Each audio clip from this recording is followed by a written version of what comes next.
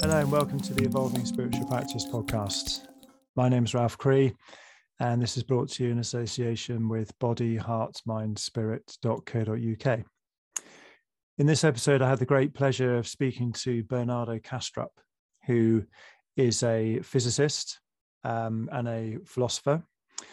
And he has he's got a great deal of energy for putting out content about what he calls analytic idealism, which is a consciousness-only view, and it equates very snugly with the non-dual tantric philosophy, Dzogchen, Tibetan Buddhism, those kind of Eastern teachings. And he's got to this conclusion via the study of physics. He is a physicist who worked at CERN at the Large Hadron Collider and places like that.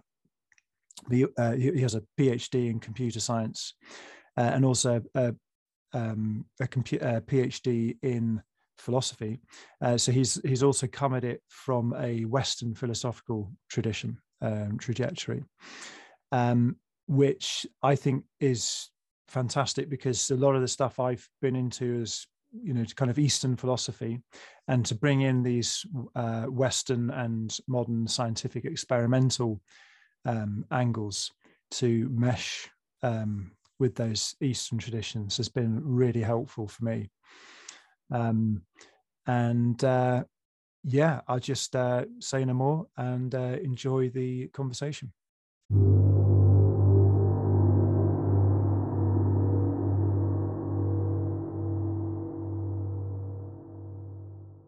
So, Bernardo Kastrup, welcome to the Evolving Spiritual Practice podcast. It's a pleasure to be here. Great, wonderful. It's I've been looking forward to this for a really long time. I think I listened to an episode you did on Rebel Wisdom podcast in January or something like that. I was quite a long time ago, and I was like, I've got to speak to this guy. And I've been exploring your stuff on YouTube and all podcasts you've done, and I think it's fantastic work you're doing. And I think that and the thing, what I checked out after your listen to that initial podcast interview was your really good course on YouTube. It's like a sort of 6-part series on the subject we're going to explore, and I think that for me that was a great place to start, and then branch out into more of your interviews and debates and things you have with other people. Just saying that for other. So that's the Essentia Foundation course, right? That's it, Essentia Foundation course on YouTube. And just for those listening, that was kind of my route into your work. There's a lot of it. You've got a great work ethic in this field. It's not a free choice. Yeah. So just keeping in mind the time we've got, I've written down so many questions for you. Hope we can get them all in. So if we could just start with a very short bio of who you are, your training, those kind of things, and then we can get on into the meat of the subject, please, if that's okay. Sure. I was originally trained as a computer scientist, a computer engineer. I have my first PhD in that field, reconfigurable computing mainly.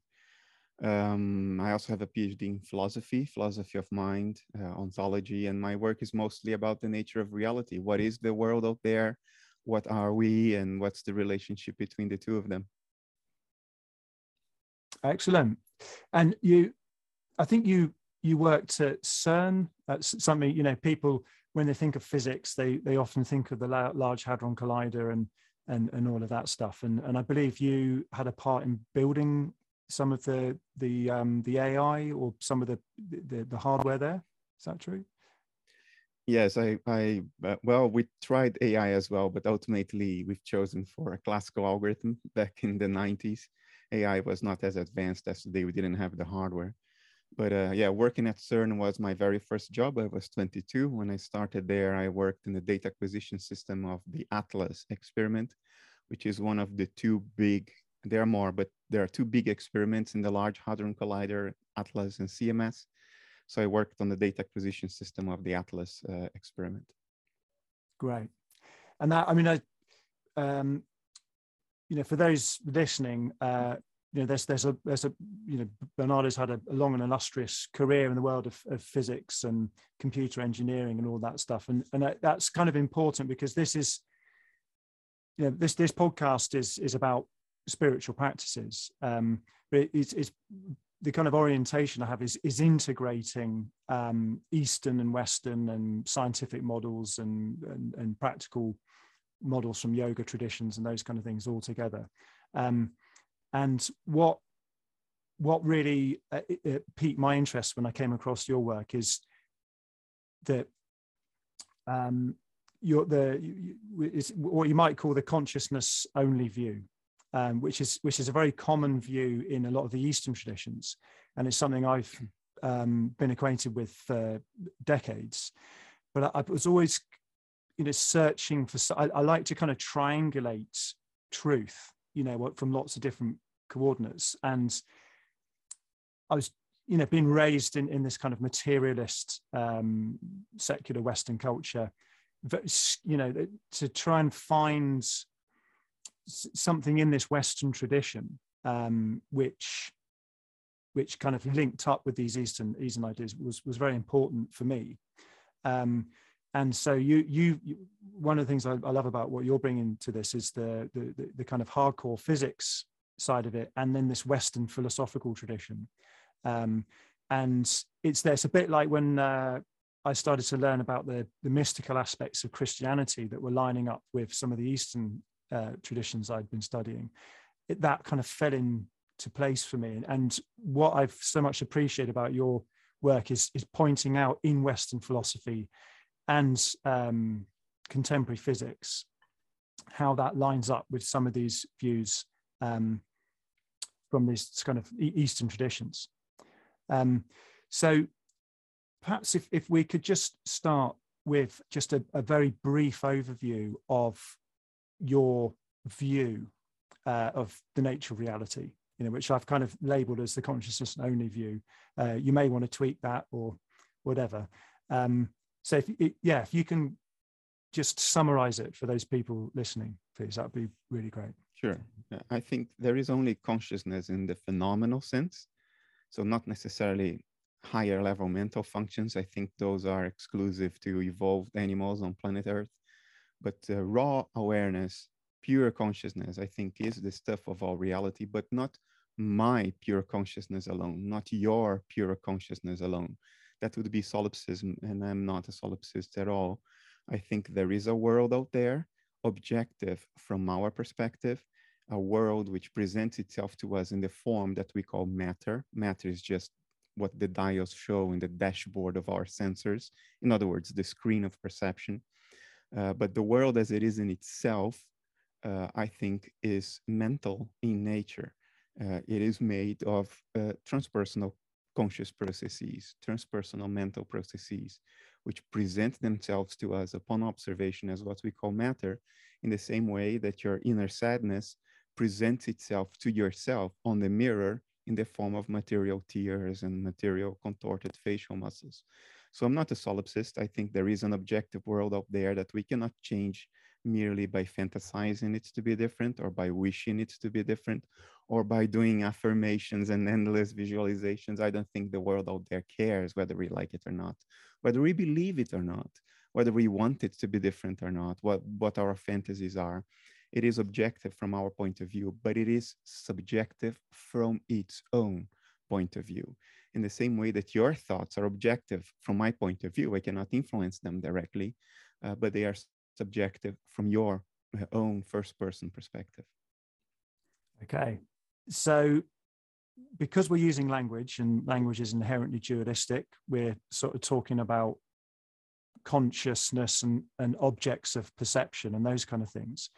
And I think what you know, it's quite common to talk about a perceiver perceiving things. And I think what you're saying is that there's no perceiver perceiving things, that all phenomena, rather than say that they are consciousness, rather than being, there's different ways of saying this. You know, you could say things are made of consciousness, or you can say everything is consciousness, and it's slightly different to what is a common view called panpsychism, where you have objects of matter that have their own consciousness. So do you know what I mean about the sort of those three different, slightly different views of it? Yeah. Just for people listening, there's quite a lot of different views there, which they're all different, and the language we use really changes the actual view we're talking about and one's experience of life and reality. Okay, I think the world out there, the objective universe, is both consciousness and it is conscious, because the fundamental characteristic of consciousness is to be conscious. So we are saying the same thing if we say that it is consciousness or that it is conscious. Panpsychism is a different approach. Namely, constitutive panpsychism will say that the world out there has consciousness as one of its features, as one of its properties, but it is not only the property of being conscious. It also has mass, charge, spin, momentum, and all the other physical properties. So panpsychism acknowledges that there are things, there are properties that are outside and independent of consciousness, a different kind of stuff. And then it adds consciousness as one of those fundamental properties. Now, what I say is that there is nothing that is outside or independent of consciousness. What we call mass, charge, momentum, spin, these properties are how mental processes or conscious processes present themselves to observation on the screen of perception, which is an encoded apprehension of the world out there. And Kant already talked about the difference between phenomena and noumena.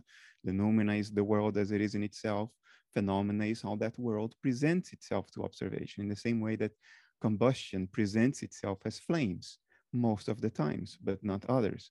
But flames are not combustion. You can have combustion without flames.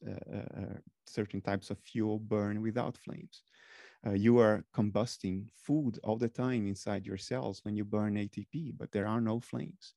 So in exactly the same way, I think the noumena, the world as it is in itself, is consciousness. Therefore, it is conscious.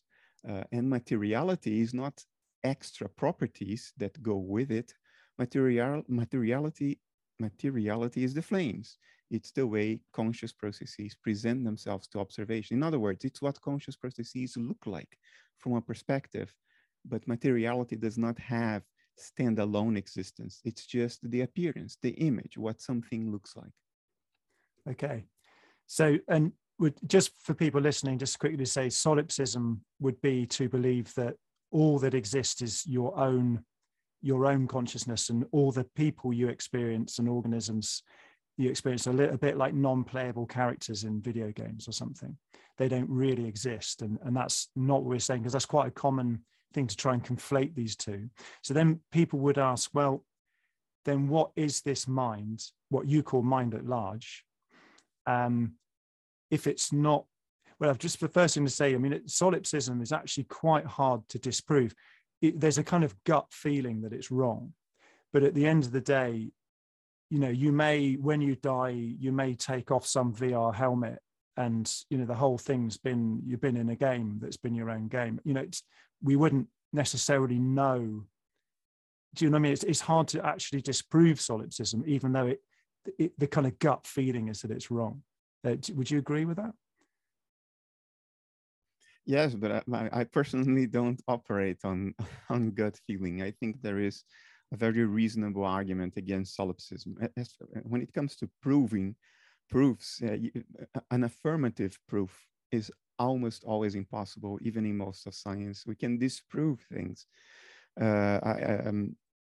Regarding solipsism, the point is not whether we can prove or disprove it, for the same reason that we don't believe or disbelieve the flying spaghetti monster because we can disprove it. We cannot disprove the flying spaghetti monster. Maybe there is an invisible flying spaghetti monster making the planets go around their orbits with his noodly invisible appendages.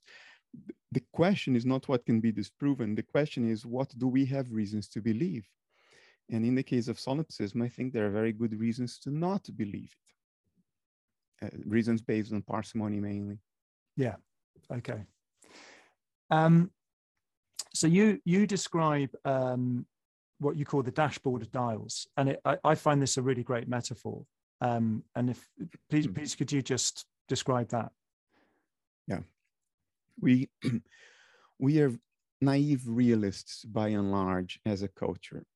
We believe that the forms and shapes that appear on the screen of perception, in other words, the stuff we see, the contours of the objects and entities we see, we believe that they really exist out there in the world, that the world is made of entities that have the spatial temporal boundaries that appear on the screen of perception, the forms, shapes, and contours that appear on the screen of perception. Now, we know that whatever the truth is, this isn't part of it. It is impossible. It would be impossible for a living being to perceive the world as it really is. And there are at least two converging lines of argument for it. One is that if our perception states, internal perception states, would mirror the states of the world out there, there would be no upper bounds to the diversity of our inner states. And therefore, we could not maintain our structural integrity. To put it very bluntly, we would dissolve into hot soup. Our internal entropy would just go out of bounds. Another reason is that evolution would have never favored an animal perceiving the world as it really is. For the same reason that it's not convenient for you to see a computer file as it really is. In other words, millions of open or closed microscopic switches, you cannot operate with it if you see a computer file, if you saw a computer file as it really is. What you need is a representation of it, like a little rectangle on your computer desktop, which doesn't look at all like the real file, but it helps you work with it. In exactly the same way, evolution would have favored a sort of a desktop computer metaphor. We don't see the world as it really is. We see it in whatever way it helps us survive in it. So the world as it really is not made of the entities, the forms, shapes, and contours and silhouettes that we see on perception. One way to visualize that is what we alluded to, the dashboard metaphor. Imagine that you are an airplane pilot and you do not have a transparent windshield. You do not have a transparent window to see the world as it really is. All you have is a dashboard of instruments. Can you fly safely? Yes, you can. We call it flying by instruments. And if the weather is bad, pilots are trained to not look outside, but to look at the instruments, because that's much safer to fly that way. This is us. Evolution evolved the dashboard of dials, not a transparent window to see the world as it really is. It's too dangerous, not conducive to survival. So the forms that we see on the screen of perception are the dials on the dashboard. What we call the physical world is the dashboard. It's not the actual world. It's a representation thereof that is convenient or conducive to our survival on this planet as anti-anthropic entities.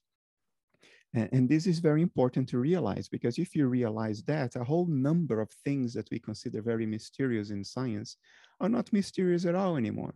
For instance, in Foundations of Physics, we know that physical entities cannot have standalone existence.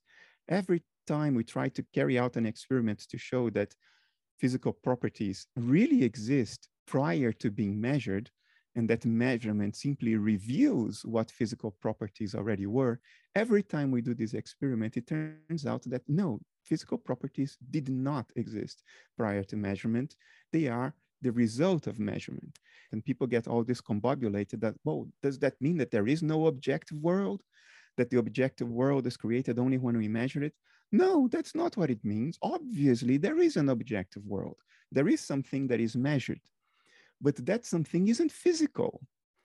In the same way that the sky outside is not the dashboard of instruments of our pilot, the world out there is not physicality. Physicality is the dashboard. The dials on a dashboard show nothing unless the airplane's sensors make a measurement of the world outside. The world outside is the thing that is measured. The result of measurement is what the dials on the dashboard display. There is no confusion about that. Why is there confusion about the measurement problem in physics? There shouldn't be. You have to abandon the understanding or the narrative, the story, the account that the world outside is physical. It isn't. Physicality, just like the dashboard, is what appears if you perform a measurement on it. Physicality is an appearance, and appearances only exist if there is an observation. Otherwise, nothing appears. Stuff simply remains whatever it is. The world as it is in itself is not physical. It's most likely mental, because that's the only other thing we know for sure to exist. Actually, it's the only thing we know for sure to exist. Physicality is the result of measurement in the same way that the indications on the dials is the result of measuring the sky outside. So some people, who are into psychedelics, meditation, different sort of transformative practices like that might, I'm thinking of Aldous Huxley and the Doors of Perception, talking about this kind of filtering that happens of reality. So we get this kind of little trickle that comes through the filter, and people might lament that kind of limitation and want to kind of skip the filter and be able to, take it all in. And one of the things that I've heard you talk about is that this kind of limitation of this dashboard, this sort of user interface, that's not a judgment. It's actually great benefit to have that limitation, because if anybody's smoked DMT or those kind of things, you wouldn't really want to be in that state. Well, if you're in that state all the time, you would not survive very long. But what would you say? I mean, do you know what I mean? That there's this kind of yearning in a lot of people that, I sense it in you. You're someone who wants to get to the foundation of things. Like you're very, very driven to understand what this is all about, this experience of living. And, lots of people share that drive. So in a way that makes people feel like they're on the other side of this user interface. And bear in mind, we're using language here which is dualistic, so the user interface is not separate from the user and that which is interfacing with. But so you're saying that there's something that lies beyond this dashboard of dials, this user interface, which we cannot access, because to access it would destroy us, so to speak, would turn us into that entropic soup. It's a little bit like in the Bhagavad Gita, Krishna shows Arjuna his full form and he's like, whoa, turn it off. That's a bit of a word salad I've given you there, but do you get what I'm trying to get to? This, what would you say about accessing what lies beyond? It's not what evolution would have done, not because of value judgments. Nature doesn't pass value judgments, but the system and the regularities of the system are such that no living being would evolve to see the world as it really is. That's not what would have happened, not because it's good or bad, but because natural selection would not select for it. There is no value judgment here. The regularities of the system are such that this is how it would have evolved. To see the world as it really is not conducive to survival. So the living beings that did are not around. The ones that are around are the ones who didn't see the world as it really is, but saw the world in a way that would help them survive and reproduce and compete successfully in an ecosystem with limited resources. It's a very, how to say it, there is no value judgment here. It's just the way things are. I mean, whether you like it or not, it is just the way things would have evolved and worked. Well, would you say there are some states of consciousness that people can get into which kind of immerse them in that what is beyond the dashboard of dials, and Partly. then you come back from it? I'm thinking of things I like don't think that's impossible. 5-MeO-DMT, ketamine, you know, those very kind of out there experiences. The first thing to keep in mind is that we are always on drugs. We are always on a drug called serotonin, which is a neurotransmitter whose molecular structure looks a lot like the psychedelics you just referred to. So our experience is mediated by drugs. In other words, drugs of the neurotransmitter sort are what experiencing the world as a living being looks like. Our experiences, when observed from the outside, look like a metabolizing brain in which neurotransmitters are mediating neuronal firings. A psychedelic is a different kind of neurotransmitter, a different kind of drug. So it stands to reason that if you put that in your system, that would mean that the appearance of your experiences is changing slightly from serotonin to, I don't know, psilocin, dimethyltryptamine, whatever. So your experiences will change too, because if what they look like change, it stands to reason that the experiences themselves change. And it is conceivable that through these other neurotransmitter-like substances, you can apprehend your own reality and the reality of the world from a different point of view, a different perspective, which will feel very discombobulating because it's different from what you've been used to since you were born. But if you were born regarding the world from that perspective, it would be your normal. And this right now would be completely discombobulating. So yeah, it stands to reason that you can apprehend different aspects of reality under psychedelic drugs, aspects that are not ordinarily amenable to observation if you're running serotonin as opposed to psilocin or dimethyltryptamine. Yeah, I think one probably, no matter what state of experience you're having due to whatever pharmacological intervention, there is also this fact that consciousness can never be made fully into an object to itself.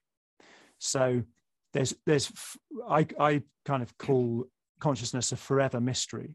And if I'm talking about, you know, you could, you know, as the sort of pure subject of experience, consciousness being that, the place from which one perceives phenomenon, that sort of vantage point of looking from will never be made into an object fully, because you can kind of dislodge parts of your psyche and make them into an object. Let's say you you know, you had some kind of psychological trait where you thought you were never good enough or something because you had a harsh father who criticized you a lot or something like that, and that became your modus operandi in life. You could, through psychological work, bring that into and make that an object of your consciousness, and therefore become free of it in the sense that it's not the frame through which you're looking at. But there is a kind of an aspect of consciousness which I think you've called pure subjectivity, core subjectivity, pure subjectivity. They call that the self in a lot of the Hindu traditions, self with a capital S. Rigpa in Tibetan Buddhism says that which, due to its very nature, and when I say it's not an it, it's an I. That I can never be made into an object. So there's a kind of fathomless aspect to consciousness. So I think, even though, let's say, you know, I've had a lot of experiences on psychedelics where I've come away from it thinking, wow, I just experienced everything, the totality of everything. But I think one always should keep in mind that this is unfathomably deep, and we are. Yeah, does that make? Am I talking any sense? Core subjectivity, almost by definition, can never objectify itself, because core subjectivity is the place where you stand when you're objectifying everything else. to objectify core subjectivity is to annihilate core subjectivity. And if you could do that, you would not know because you wouldn't be there to see what the result of that is. So it's a hopeless attempt, yeah. So when you were talking earlier about measurement and consciousness being in it, there's inherently part of every experience that a sentient being has, you know, whether that's a scientific experiment or whatever, that there's this kind of inescapable bind of subjectivity. So if there was a scientist went out or no, used some piece of equipment, remote piece of equipment on, let's say, Mars rover, collects some data, you know, that's in the kind of, you think we might think of that as a kind of a purely material occurrence a long way away from where we are. But ultimately that piece of data will end up in the subjectivity of a scientist, be interpreted, shared with other scientists, delivered to the general public, into their consciousness. So 100% objectivity is a completely theoretical thing for a human being or any sentient creature. Does that line up with what you're saying? I think from the point of view of an individual subject, there are such things as objective natural processes, in the sense that there are natural processes that we have no control over, no direct control over. I cannot stop a star from going supernova just by wishing that the star didn't do that. But what you might ask is, are there any objective processes that are objective from their own point of view, objective in and of themselves? That I would say doesn't exist. That there I would agree with you. That's a pure theoretical abstraction, because things can only be said to exist insofar as it's experienced somewhere by something, even if it's not by you. So I think the inanimate universe, for instance, is objective from our point of view, but it is essentially subjective from its own point of view. I don't think there is a purely objective inanimate universe in the sense that it itself has no inner subjectivity. I think that's a theoretical abstraction that doesn't solve any problem, doesn't provide any explanatory power. And on the contrary, it leads to insoluble so-called problems like the hard problem of consciousness, which is not a problem at all to be solved. It's just an internal contradiction of a mistaken theoretical abstraction that leads to contradictions as its implications. But keep in mind that in saying this, I'm not denying relative objectivity. I'm not denying that the cup of ayahuasca that I'm about to drink is objective from my point of view until I drink it. In other words, it exists out there. It's not part of my mental processes. But I do think that cup of ayahuasca is an appearance on our dashboard of dials that we call perception of what is, in essence, a transpersonal mental process. There is something it is like to be the inanimate universe as a whole, and the cup of ayahuasca is part of it. In the same way that one neuron is part of what your conscious inner life looks like. The cup of ayahuasca is part of the image of the inner life of the inanimate universe as a whole.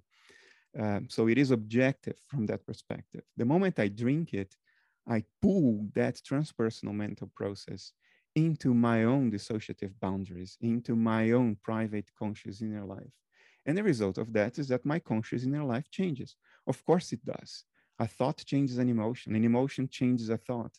If you bring a mental process that is out there in the objective world into your own subjective world, the subjectivity whose image is that cup of ayahuasca will become part of your subjectivity. And you will now experience that cup of ayahuasca from a first person perspective, not any longer from a third person perspective. So that's what we have to keep in mind. To deny relative objectivity is just silly. Of course, there is stuff that we cannot just think out of existence. There is stuff that does whatever it does, regardless of whether we know it, like it, care about it or not, believe it or not. It's silly to deny that. But the mistaken step is then to take the next step and to say that relative objectivity is in fact absolute objectivity. That I think is an unhelpful step of abstraction, because it doesn't solve any problem. It doesn't explain anything. It just leads to internal contradictions. So if we're talking about a cup in front of you, I'm thinking about the sort of law of attraction, manifestation, The Secret, that kind of world, is thinking of, say, your individual consciousness, your ego, personality, what some people call the contents of your consciousness, are able to manipulate phenomena, and because of their kind of linkage. But what you're talking about, it seems to me, is a kind of layer below that, which in meditation traditions, we're talking about this universal mind, or it's the type of the subjectivity that you and I share 100%. There's no difference between the subjective, this kind of there's a Zen master called absolute subjectivity. It's that kind of empty, transparent consciousness that every sentient being shares. That at that level, it is entirely impersonal, and those kind of wishes of like, oh, I'd like to just manifest £1,000 for me right now, or a new car. That's completely on a different level of what you seem to be talking about here, which might be a bit disappointing for some people to hear. But the kind of the good news about this deeper layer of subjectivity, which you've got a great name for it. I think mind at large is a very good word for it. They call it big mind in Zen. It's the kind of, you could say it's the first person perspective of the cosmos. The good news of that is that in the Hindu traditions, they have this word Satchitananda. These like wonderful compound Sanskrit terms. Satchitananda means Sat is like kind of being, Chit is mind or consciousness, and Ananda is bliss. There's probably very bad translations for any Sanskritists out there, but apologies. That the actual texture of that singular first person experience of consciousness is inherently blissful and pleasurable. So it's not as if there aren't any goodies at that level, if you know what I mean. Because some people always want to know what's in it for them. So this view that you're talking about, this kind of consciousness only thing, and that this cup in front of you is an excitation of consciousness in this kind of deeper level that we're talking about. What are the kind of benefits to your average person to take on this view that you're talking about? Well, let me start with a disclaimer. I think if you are in it because you want to know what there is in it for you, then I think you are on the wrong path and shouldn't be listening to me. It is rather a materialistic view, thing of like, but there's a bit of I want to give some people some carrots here. You know what I mean? Because I think what you're saying is really important. I personally want to know what is true. And if the truth turns out to be horrible, then okay, then so be it. At least I know and I get closure. It's a well-known psychological phenomenon called fluid compensation. If the news is bad, but you find closure, okay, that's sort of a compensation for it. That's my attitude. I want to know what's true. I want to know what's going wrong and what's going on. And I think the narratives of our culture are completely wrong. And not only wrong, they are obviously wrong. And the plausibility they have was manufactured by culture. If you hear enough people saying the same thing for long enough, you think it's plausible, even if it is complete absurdity. And materialism is total bullshit. It's complete nonsense.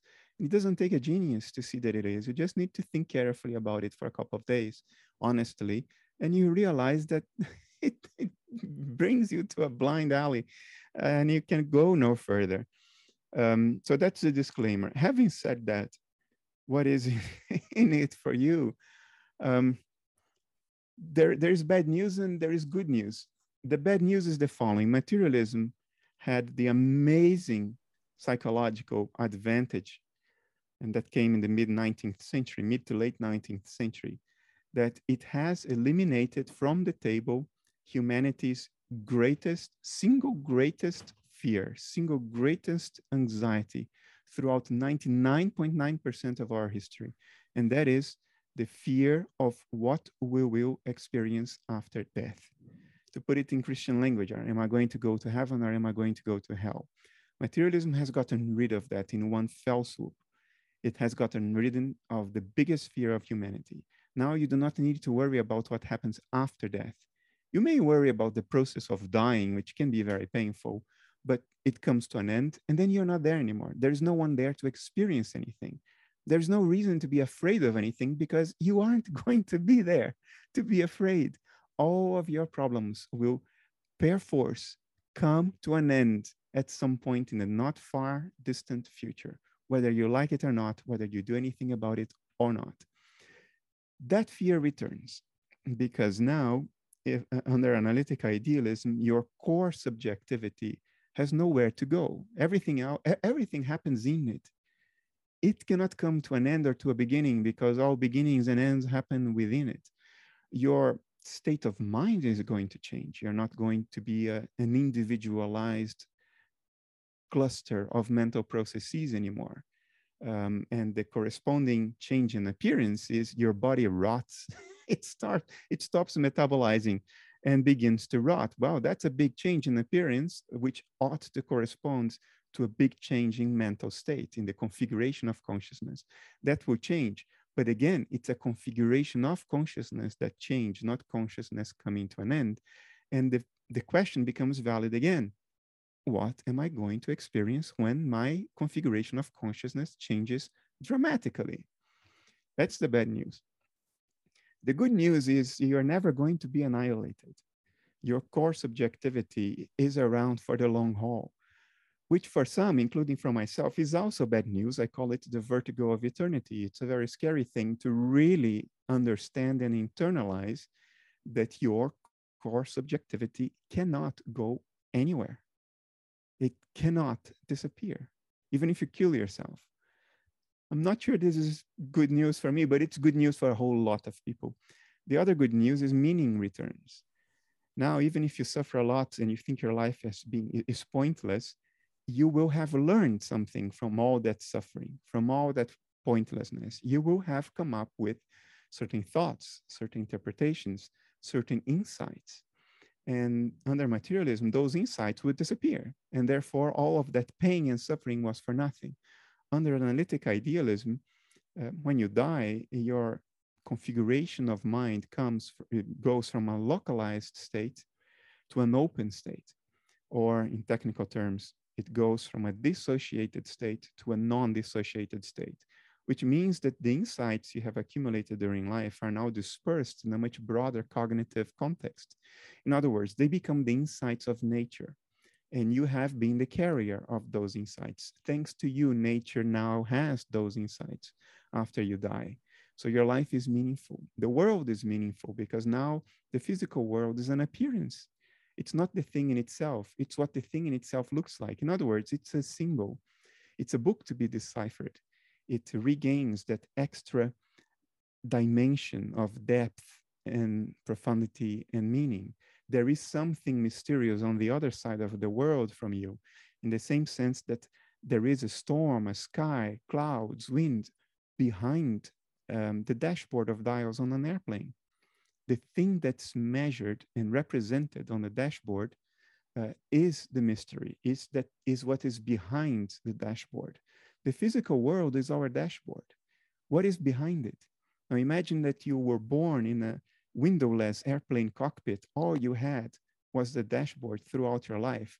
And when you die for the first time, you see the sky, you see the storm, the sun, the moon, the stars, the clouds. And you realize that all of that indeed was represented on the dashboard, but you experience them in a completely different way. You experience them with an extra dimension of meaning and significance. And that's the invitation. The invitation that my idealism makes to all of us is that the world we see, even if it feels terrible or feels amazing, it's just like a dashboard. It's very flat, compressed, encoded. It doesn't begin to convey the profundity, the richness, the depth of the mystery that is right on the other side of it from us, that is surrounding us at all times. So it brings back to life that dimension of mystery and meaning. Yeah, that's so important. And you've talked about your experience being a sort of secular materialist, and I resonated very much with that in an earlier part of my life. 10, 15 years of feeling this kind of distress of the pointlessness and meaninglessness of this materialist, secular modern worldview. I think just mystery re-entering the stage again is extremely therapeutic. It's terrifying, but also therapeutic, because there's this kind of haughtiness that comes with the kind of materialist view that there is no mystery, that there's ultimately no mystery. Given enough time and enough experiments, humans will be able to explain everything, and we're probably pretty close to it anyway. And there's that kind of feeling of and a dissatisfaction with what we've found out so far. But I think one of the things I wanted to say with the fear of the infinity of consciousness, that this core subjectivity aspect of who we are is always at ease with any experience we're having, no matter how terrifying. It's so hard to get out of this thing. So of saying you've got a perceiver and then what you're perceiving, that you've got mind and then phenomena, and they seem separate from each other. And my understanding of what you're saying is that there is no separation between the two, that the qualia of our experience are consciousness. I'll say something. I'm not sure it's in the direction you're trying to get me, but I'll say something that I think is in some sense related to what you said. That mind, through self-excitation, can create seemingly objective experiences is self-evident. It's evident to all of us. We dream. When we dream, we seem to be in an objective world, and yet all of those dreamed up experiences are not being modulated by something outside. They are just excitations of our own mind. So when mind is excited, it does not require anything outside mind to create the experience of a seeming world in which we are immersed. We all know that from first-person experience. Having said that, if this is a dream, it is very peculiar that we are all having mutually consistent dreams. If you were sitting next to me in my study right now, you would describe an environment that is very consistent with how I would describe it. So we seem to be immersed in some sense, the same dream and experiencing the same dream from different perspectives. And I think that is important data that cannot be neglected or ignored.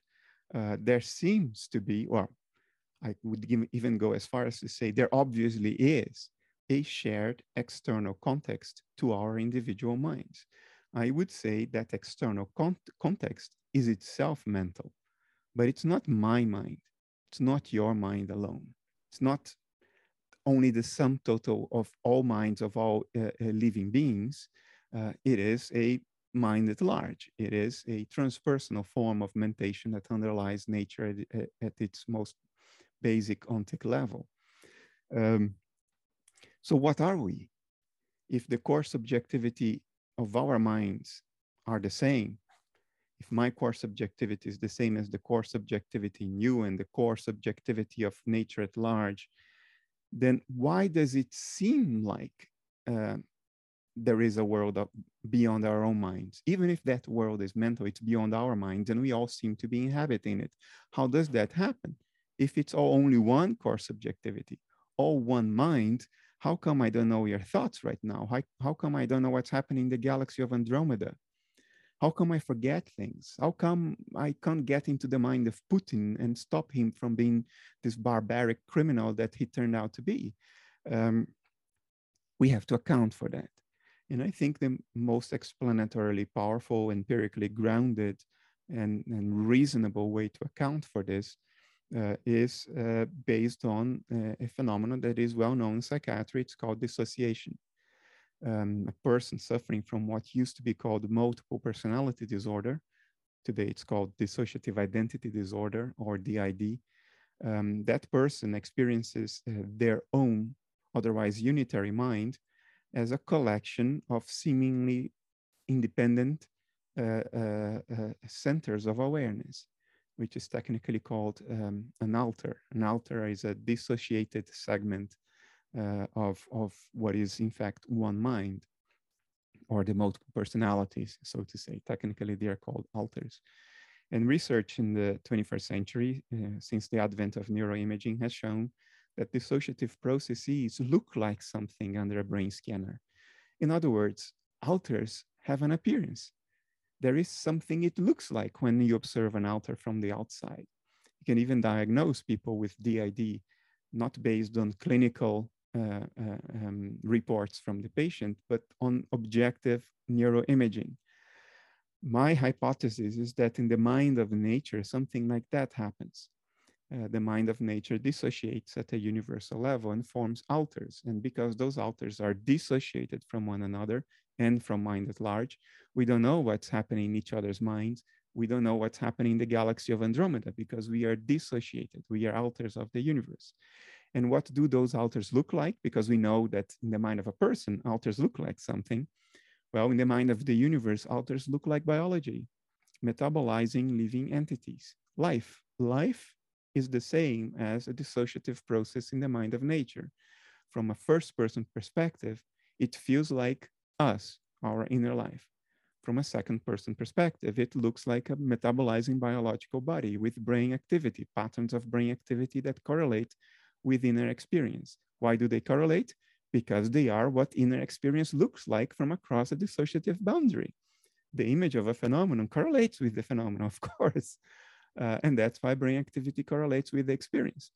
So the material world is just what the mind of nature looks like from across our dissociative boundary. It's the dissociative boundary that creates the dashboard. From that perspective, dissociation is a configuration of mind. And there can be, a whole spectrum of dissociation. Dissociation is not binary. You're either dissociated or you're not. You can have many degrees of dissociation, and those degrees can change in the course of life. You drink alcohol, your dissociative state changes. You get a high dose of 5-MeO DMT. Well, your dissociative state will change a lot. You're basically making the dissociative boundary a lot more porous, permeable, less efficient in insulating cognitive contents from across it itself. So it is possible that all these different states of consciousness that are talked about in the spiritual traditions of the world are basically mythological language to talk about the different dissociative configurations of mind that can occur in the form of life, in the form that we call life. And that ultimately, if you end the dissociation for good, we have a name for that, it's called dying. If you end the dissociation for good, instead of observing the world from across your own dissociative boundary, having the dashboard, you become the world. The pilot leaves the airplane and becomes the storm outside, becomes the sky outside, and you experience the world from a first-person perspective. And in between these two extremes, observing and being, there probably are all possible gradations in between. Which are correlated with what people call near-death experiences, psychedelic trances, anoxia, lack of oxygen to the brain, all kinds of things. Yes, really ingenious hypothesis, that, and I love it. And it reminds me of the Hindu myth of Leela, that God, loses herself on purpose in becoming all of these different people, living all of these different lives just for the play, the kind of the thrill of it, this massive dissociation into billions of sentient creatures, and then dying, coming back. I'm not sure any of it is on purpose, by the way. Oh, okay, yeah, sure, yeah. To make that clear, yeah, and I mean that's there's probably many different interpretations of that myth, which have all the sort of different shades of intention and lack of intention. And you have talked in another interview you did that about someone with multiple personality disorder, or DID, as it's now called, dreaming with all of their alters in their dream as individual characters, which is really fascinating. That even a person's individual consciousness can split off into all these different alters. I mean, in a way, I suppose, even in a normal dream, there's lots of different characters in there, which are kind of dissociations of your own consciousness, perhaps. Yeah. The other thing I want to say is when people talk about reincarnation, it's something I've heard you address, and I believe it was Shankara, who was sort of very important Indian sage who's from a long time ago. When asked about it, he said that there's only that God is the only transmigrant there's only one being born and dying and reborn and all of that sort of thing. So there's not actually individuals that's happening to. But it is really, I think that the reports of the children's reports of reincarnation are particularly interesting, because they don't have all of the the baggage that adults do. I think you've said something interesting about reincarnation, that it's not, if there is only one mind, it's not that surprising that people would remember other lives, given that kind of interconnectedness of it all. Which I thought was a really good point. If life is what a dissociative process in the universal mind looks like, then death is what the end of that dissociation looks like. And if dissociation ends, cognitive contents from both sides of the former dissociative boundary intermingle.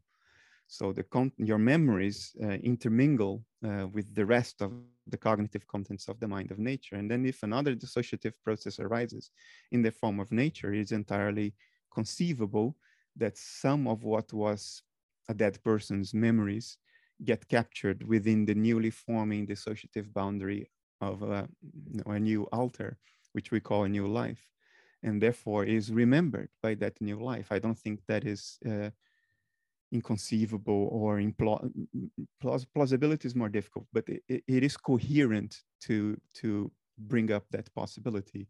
And yes, that could account for some of the reports of reincarnation. Well, there's just one thing I wanted to cover before we finish, was some of the experimental evidence in physics supporting this. I mean, I am a total layman when it comes to physics, so there's probably loads that would go right over my head. But that's a question that people want to know. Is we're talking all of this stuff that sounds like it comes out of the East and mysticism and that kind of thing. And I know there were books like The Tao of Physics by Fritjof Capra that came out a long time ago. But what are the kind of the best pieces of experimental evidence in physics that you've seen that support this view?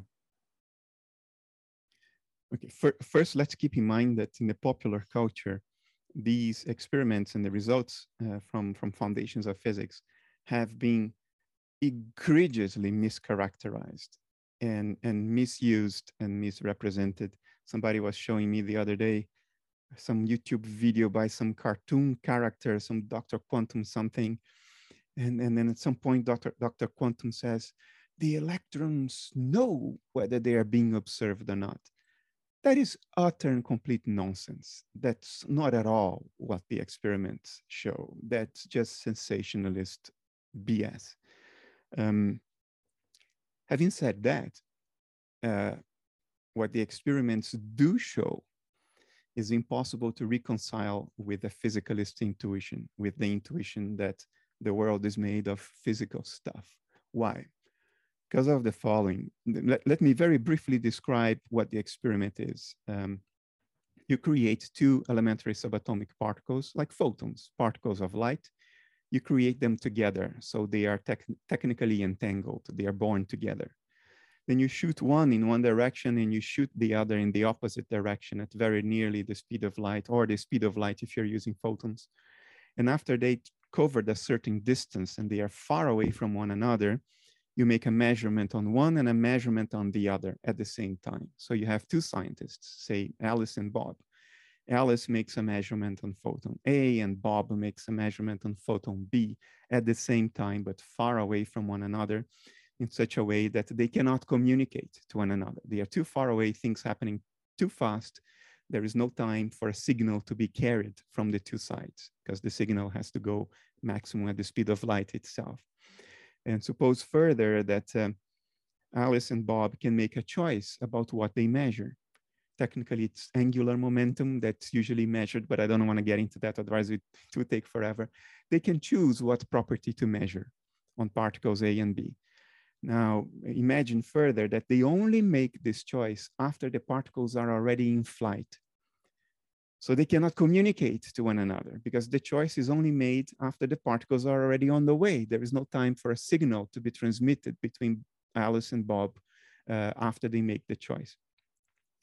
It turns out that Alice's choice of what to measure about particle A determines what Bob sees when he measures particle B. In other words, what particle B is depends on how you look at particle A. Now, why does that violate physicalist intuitions? Because physicalism presupposes that the physical properties of the particles are whatever they are, irrespective of whether, how, and if you make a measurement. A measurement simply discloses the physical properties that were already there immediately prior to measurement. But if the properties of particle B depends on how you measure particle A, then the properties of particle B cannot have been there all along. They are somehow the product of what you do measure about particle A. Now, physical entities are defined in terms of their physical properties. So if their physical properties are not there before you measure, they are only there as a result of measurement, then there are no physical entities prior to measurement because physical entities are their properties. And then people get discombobulated because they are used to thinking of the world out there as physical. But if physicality only arises when you decide to make a measurement and you actually perform the measurement, then what the hell is it that you're measuring? What was there that you then go and measure prior to the measurement? It cannot be physical because we now know that physicality can only be spoken of after you've made the measurement. And then the science press comes out and says, well, physics has refuted reality, which is absolute nonsense. Of course, it doesn't refute reality. Of course, there is something being measured out there. For us to speak of measurement creating physical properties, something had to be measured. Otherwise, you cannot speak of measurement. So now, this idea that quantum physics has denied the objective world is a total materialist, nonsensical approach to what's happening. what the experiments are showing is that the thing that is measured is not physical. Physicality is the appearance upon measurement of that non-physical thing. Now, go back to the dashboard metaphor. If the airplane's sensors don't measure the sky outside, airspeed, air humidity, temperature, radars measuring air pressure variations, if you don't make those measurements, the dials on the dashboard show nothing. What the dials show is the outcome of measurement. If you don't measure, there is nothing on the dashboard. Does that mean that if you don't measure, there is no sky outside? Of course not. The sky is there, whether you're measuring or not. But the dashboard will only show something if you do make a measurement. That's what the physical world is. It's the bloody dashboard.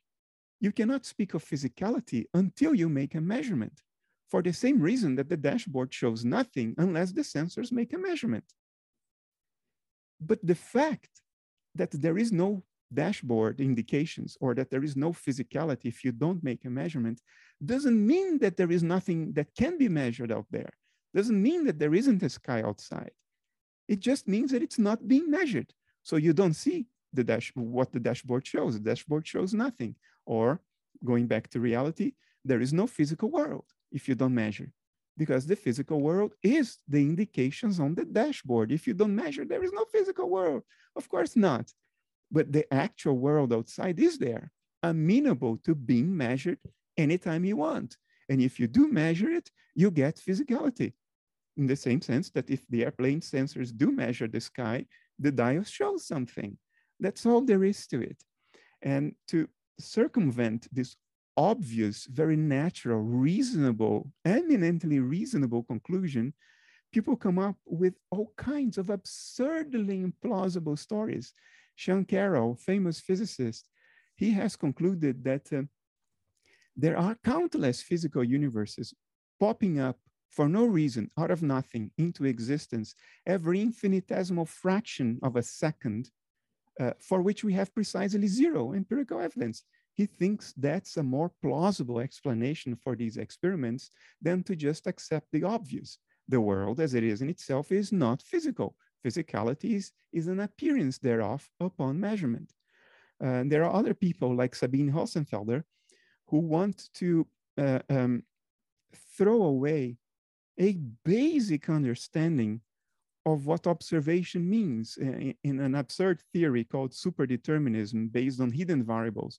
So she imagines that there are these hidden properties of nature for which we have absolutely zero evidence that work in such a way that the outcome of measurement depends on the settings of the measurement apparatus. Let me make a metaphor to try to help you understand this. The theory is equivalent to saying the following. If you make a photograph of the moon and you set the settings of your camera, the measurement instrument, like aperture, exposure time, what she's saying is that what the moon is depends on the settings of your camera. So if you change the aperture and exposure time of your camera, the moon will be something different. So this is the kind of absurd fantasy for which there is zero evidence that people come up with to avoid the conclusion that is obvious from experimentation, that the world as it actually is, isn't physical. Physicality is just an appearance. Eventually, we will, of course, accept the obvious. We will, of course, accept the evidence for what the evidence is obviously telling us. But culture has a lot of momentum. Bullshit narratives have so much momentum that it may take a generation or two for us to accept this. But in this century, it will be accepted because it's just too in our faces to be denied for too long, to be replaced by these absurd alternative narratives. Adyashanti's got a good saying that waking up is like being an alcoholic getting sober, but you have to live the rest of your life in a bar. Waking up. It's a good one. Yeah, waking up from materialism's kind of like that because there's just this incessant social conditioning reinforcing the materialist view. Well, I wish we had more time because I feel like there's a whistle stop tour of it. And I just one thing I want to get down on, just for those listening, and not that we need to explore this because I know you haven't got time, but people can look up your other talks that, and this relates to the view that consciousness is created by the brain, and that the richness of our experiences is a result of the activity and fireworks inside our brains. That when people only found this out in about 2012, and people were taking different psychedelics, going into fMRI scanners, we were expecting that their brains would be, look like some incredible fireworks display, but actually their brains showed a very, very diminished level of activity compared to normal waking state. And that was a surprise result for people, that when your brain is less active, you can have these super rich experiences, which is it's a counterintuitive thing, but it's again a piece of evidence against the kind of brain creating consciousness. And but I just wanted to put that there as a footnote for people to look up, because it's a very, very interesting data point. Yeah, well, thank you so much. Incredibly generous, Bernardo. And I really admire your energy for putting this view out there. You're creating an enormous amount of content out there on the internet, and I hope it's there for generations to come for people to gorge on, because it's great stuff. And thank you so much. Thanks for having me. I made all the music that I use in my podcasts. If you'd like to hear more of my music, please visit SoundCloud and check out my profile, Ralph Cree.